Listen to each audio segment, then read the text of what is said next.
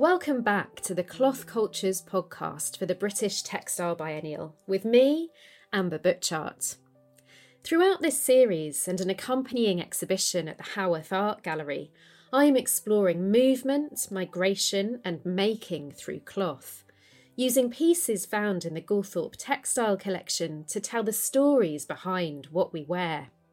Focusing on 4 fabrics, silk, linen, wool and cotton, I'm investigating the global strands of local stories that link Lancashire, at the heart of the textile industry in Britain, to areas throughout Europe, Asia, Africa and the Americas.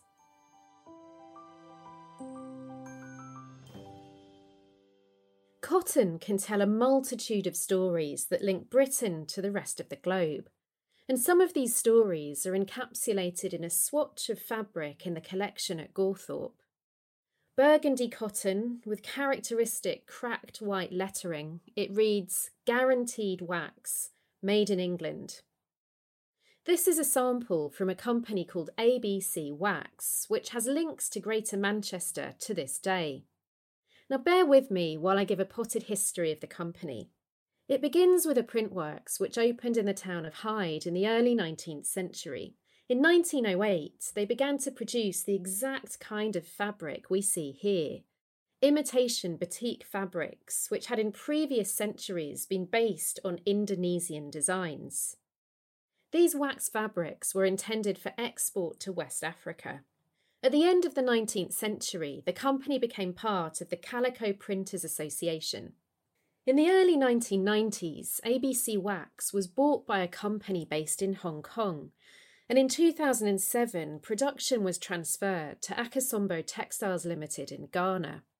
The name ABC comes from a Swiss company which was set up in the 19th century to manufacture and trade Madras cloth from India to the West African coast. This company had been bought by the Calico Printers Association in 1959. Now, this somewhat confusing and convoluted company history is emblematic of the threads of commerce and imperialism that was spun around the globe from European traders and factories, some of which I'll be unpicking in this episode. The legacy of the cotton industry in Lancashire and around the northern mill towns is evident in places like Haworth Art Gallery, a former mill owner's house.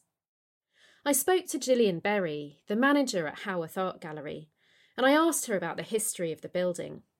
Haworth Art Gallery was formerly the home of brother and sister William and Anne Haworth, who had the house built for their retirement in 1909. The house was designed by the architect Walter Brierley. He was an arts and crafts architect, and he was known as the Lutyens of the North. The gardens were designed by the landscape architect Simeon Marshall. The house was only to be a home for a short period. William passed away only 3 years after he moved in, and Anne passed away in 1920. Anne, along with her brother's wishes, left their home, Ollintale, to the people of Accrington to be used as an art gallery, museum and public park. In 1921, the house was opened as Haworth Art Gallery after the generous gift the brother and sister gave to their hometown. What else can people see if they visit the Haworth Art Gallery today? In 2016, our derelict stables and motor house were converted into artist studios whilst maintaining their significant heritage. They became comfortable and usable studios for a range of artists and craftspeople. So we have artists there who are illustrators, we have ceramicists, we have painters, and these stables are open to the public to go in and visit. And there is also a small display about the heritage of the stables there. In the gallery, one of the most famous things we have is a world-class collection of Tiffany glass, which was brought to the gallery by an Accrington man called Joseph Briggs. Joseph Briggs was an apprentice engraver who immigrated over to New York, and there he became a worker at Tiffany Studios. He started as an errand boy and ended up as the president of Louis Comfort Tiffany's Studios, and then he gave the town the collection of Tiffany glass. And like many people in the area, the Howarths were involved in the cotton industry? William's involvement in the cotton industry was through the family business Thomas Howarth and Son Limited. William inherited 2 mills from his father, Thomas Howarth, who started the business as a working class man who had trained as an engraver at Broad Oak Printing Company in Accrington. The mills were Melbourne Mill and Skatecliff Mill. For a short period prior to his father's death, Willows Mill was also a part of the family business. All of the mills were weaving sheds, but Skatecliff Mill was also a spinning shed. At the business's height in 1883, they employed 571 people in the mills. William and his father were both regarded as forward-thinking people who paid their people well and had good conditions in the factories. There was even a report by an American, Dr. Wayland, who went to review the working conditions at the mill and reported back that the conditions were clean, healthy, free of dust, and that the workers all received good pay. On the downside, although normal at the time, children under 10 were also employed there. What evidence of the cotton industry do we see at Haworth in the building itself? So we see evidence of the cotton industry in the stained glass windows. Firstly, we see it in a band of coat of arms, where we've got coat of arms for Accrington, and in the coat of arms for Accrington is a shuttle, which represents the weaving industry. And we also see it in an image of printed cotton. Printed cotton is perhaps what the town was best known for, and they imported, or exported, I should say, printed cotton worldwide. Above and below the coats of arms, there are repeated hand-painted references to the cotton industry, and these simple images painted in yellow and black reveal spinning wheels, images of cotton, flax, early designs for printed cotton and ships. Could you tell me about the 1878 cotton strike? The 1878 cotton strike came about because of a slump in cotton manufacturing in the late 1870s, and it resulted in the mills restricting working hours, pay cuts, job losses, and even the closure of mills. When a further 10% pay cut was agreed by the Cotton Masters Association, the workers in Accrington joined forces with the cotton strike of 1878. As the workers became hungry, their actions stepped up. Mill owners' homes were vandalised, and even 3 men were shot and wounded locally. The strike eventually failed after a long 9-week battle. However, this led to a restructure of the North East Lancashire Amalgamated Weavers Association, an early trade union movement. This was led by a local man named Thomas Birtwistle, who helped introduce paying death benefits to members and representing them in disputes relating to work stoppages, unfair treatment, fines, and the breakdown of machinery. Remarkably, during the 1878 strike, the family home of the Howarths was the only mill owner's home that was not vandalised by the striking workers, evidence of how well the Howarths were regarded as employers in the town. How important was the cotton industry for Lancashire? The cotton industry was important for Lancashire and in particular for Accrington and its surrounding towns. locally the creation of Turkey red dye and later khaki dye, and the development and mechanisation of calico printing all enabled the globalisation of the textile industry.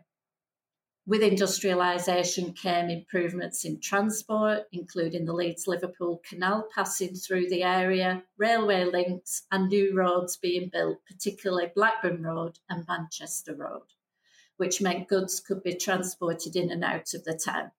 All of this led to Accrington's population increasing from 3,266 in 1811 to 45,029 in 1911, an incredible increase of 1,379%.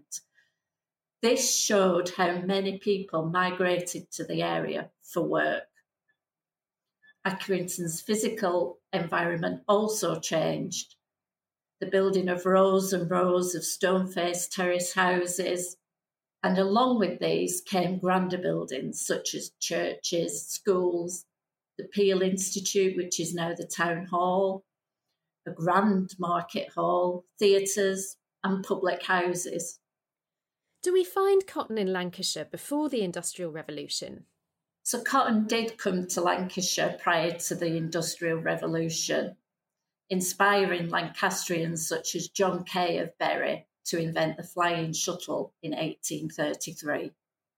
Weaving was transformed by the invention. Wider cloths could be made, driving up the demand for cotton. This new industry prospered from the decline of the domestic wool industry, which left a surplus of skilled workers who had transferable skills that could be used in the cotton mills. Lancashire also offered the ideal location for cotton factories in many respects.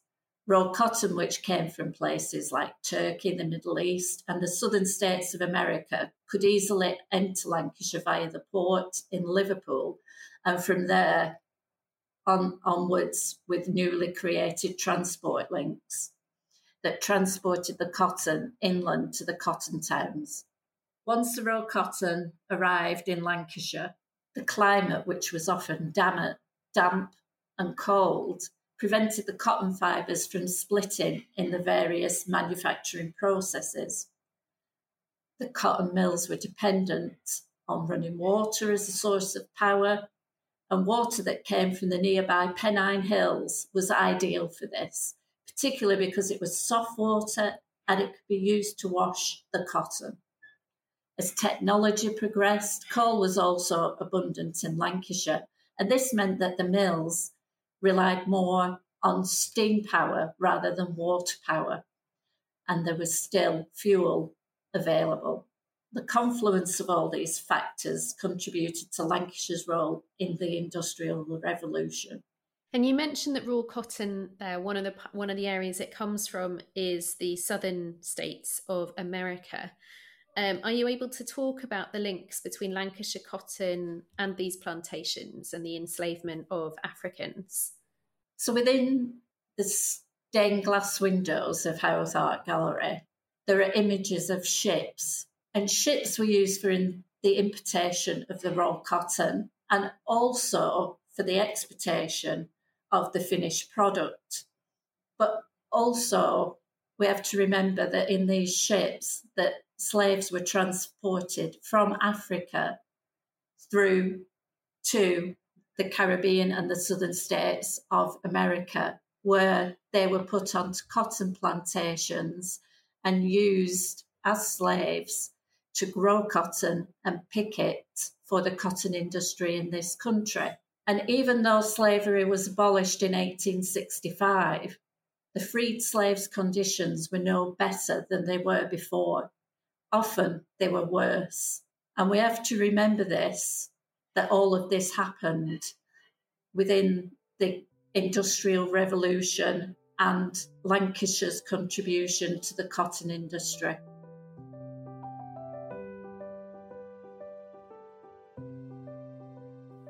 The cotton plantations of the American South, harvested by enslaved labourers taken from Africa, provided the raw material that fueled the Industrial Revolution in Britain, creating huge amounts of wealth for both slave owners and factory owners. The legacy of this is all around us, from country houses to art galleries and public statues. Artist and professor Lubaina Hamid has drawn on these textile histories in her work. Hello, my name is Lubaina Hamid. I'm a painter, sometimes I'm a writer and a curator, and also I'm the Professor of Contemporary Art at the University of Central Lancashire. Lubaina began by explaining the stories that textiles can tell. I think textiles can tell powerful stories because they are of the everyday. You know, they are something that we wear every day. They're something that, a flag is made of textiles. A shirt is made of textile. A dress, a handkerchief. So something very personal and very close to you, or something personal like a quilt that's very much in the past was perhaps made by women for other women when they were getting married. So it can be very personal or it can be very public, like a flag or a union banner or the ribbon on a medal, or it can be something that's very special, like somebody's best suit that they would wear for a funeral or somebody's wedding dress. I think also mostly textiles are worn close to the body, so they communicate between themselves. The clothes on my body communicating with the clothes on yours, but also they feel our heat and they make us warm. So I sort of think of textiles as language and of, if you like, a friend. And I think of textiles in the same way as I think of architecture. Our bodies kind of live inside textiles. We have to feel comfortable or feel special or feel different, but it's about our feelings and about our personality, our identity.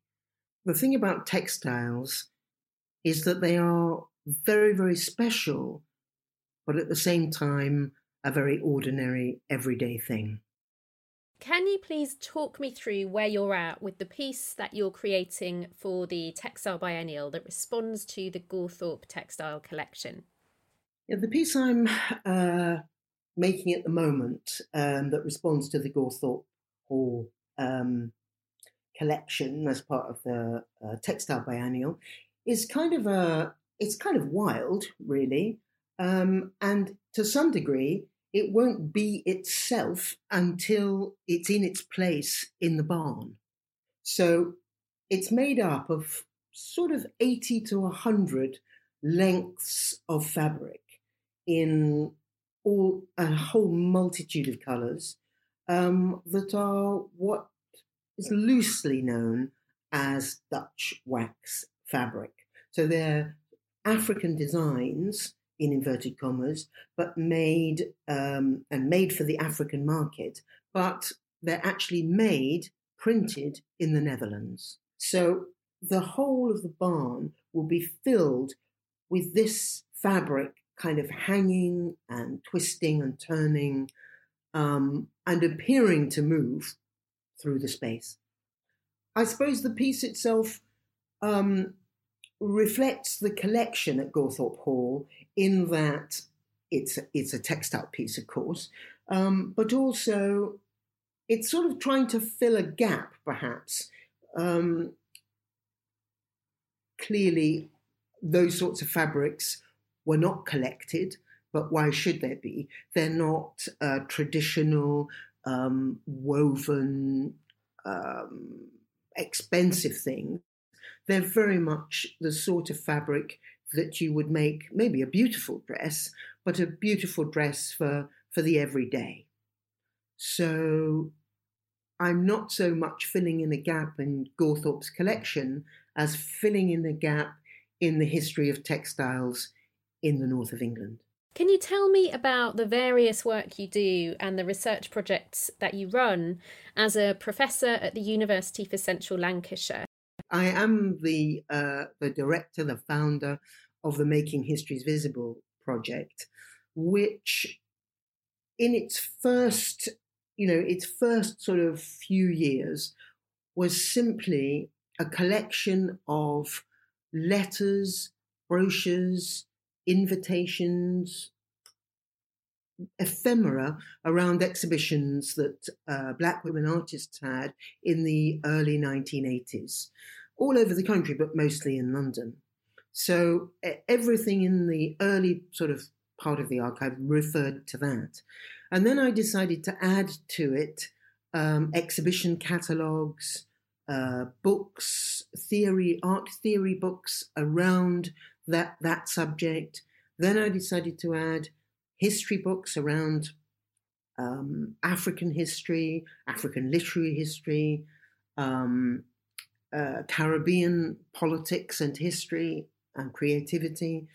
And then I started to add artworks to that. So there are artworks by Maud Salter, Sonia Boyce, Claudette Johnson, Gavin Yanches, George Hallett.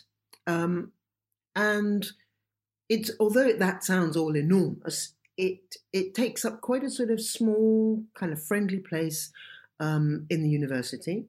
And artists, scholars, funders, curators come by appointment whenever they want to, whenever we can accommodate them, and spend, maybe a day or two just looking through all that stuff.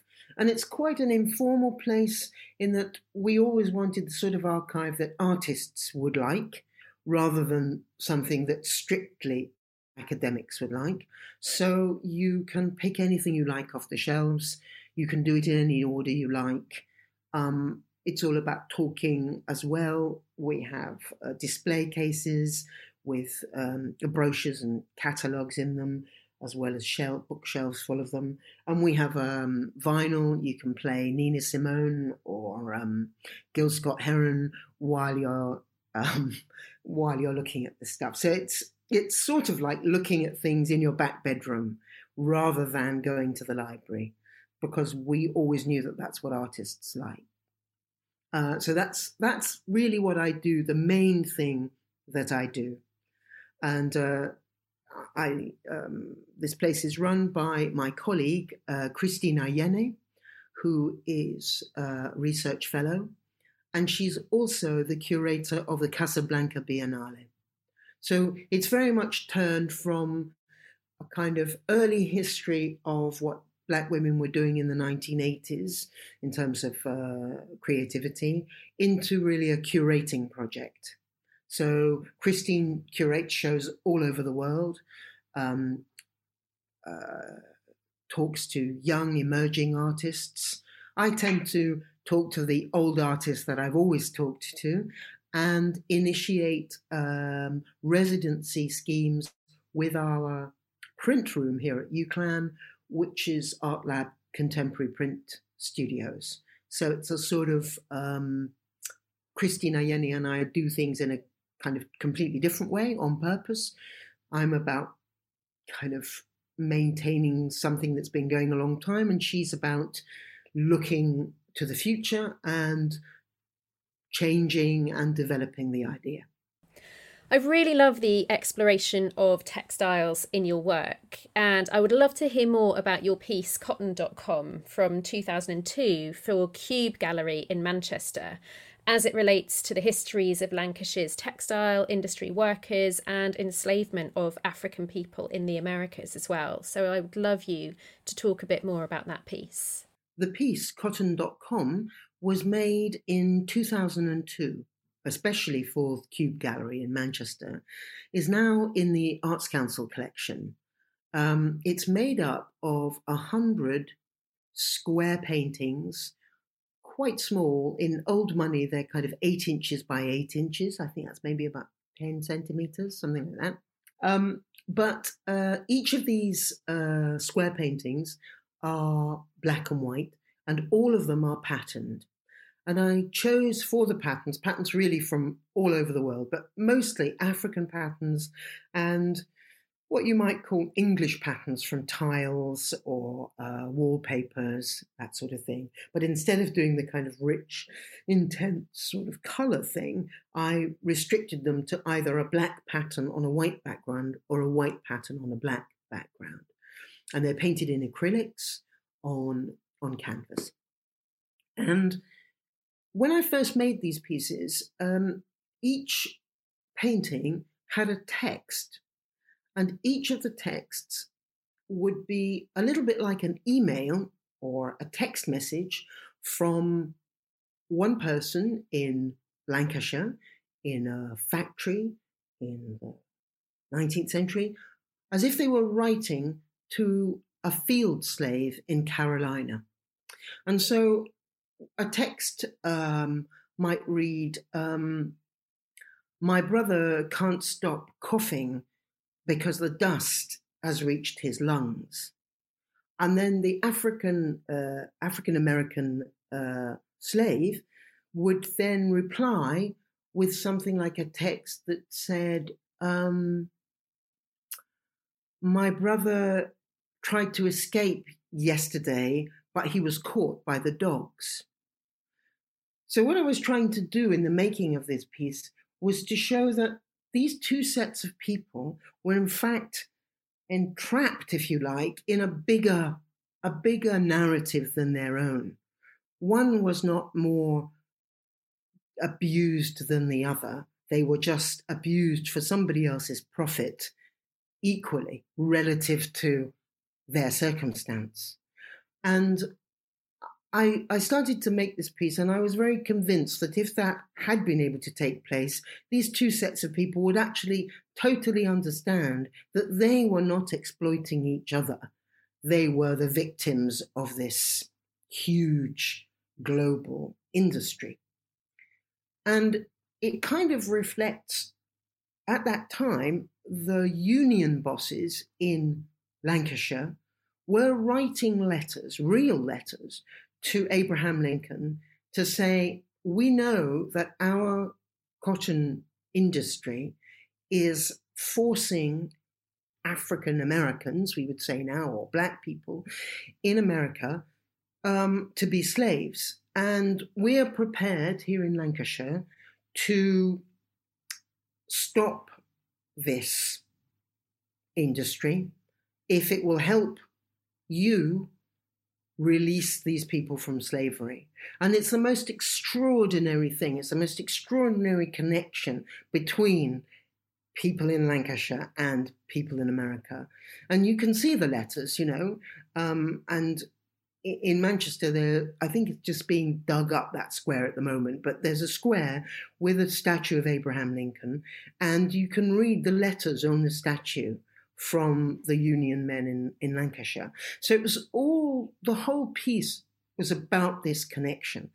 But I never showed the texts at all, just the black and white paintings. And then one text was carved, a long brass text, which read, let me get this right, it read, "She looked like a painting by Murillo as she carried water for the Ho gang, just because she carried the bucket on her head." So it kind of refers to some reports written by Englishmen who were inspectors of plantations, and they went and sort of made reports about the conditions that the slaves were in. So in the end, I didn't use the conversation. I tried to let the paintings be the conversation between one set of people and another.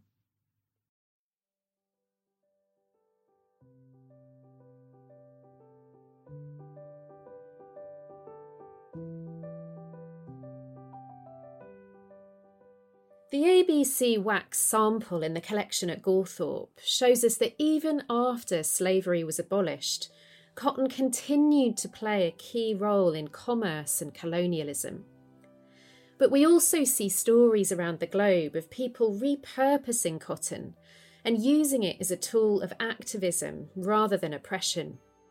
Join me next time on the Cloth Cultures podcast, when I'll be exploring the place of cotton and the drive for Indian independence from British rule, and its place in the American civil rights movement.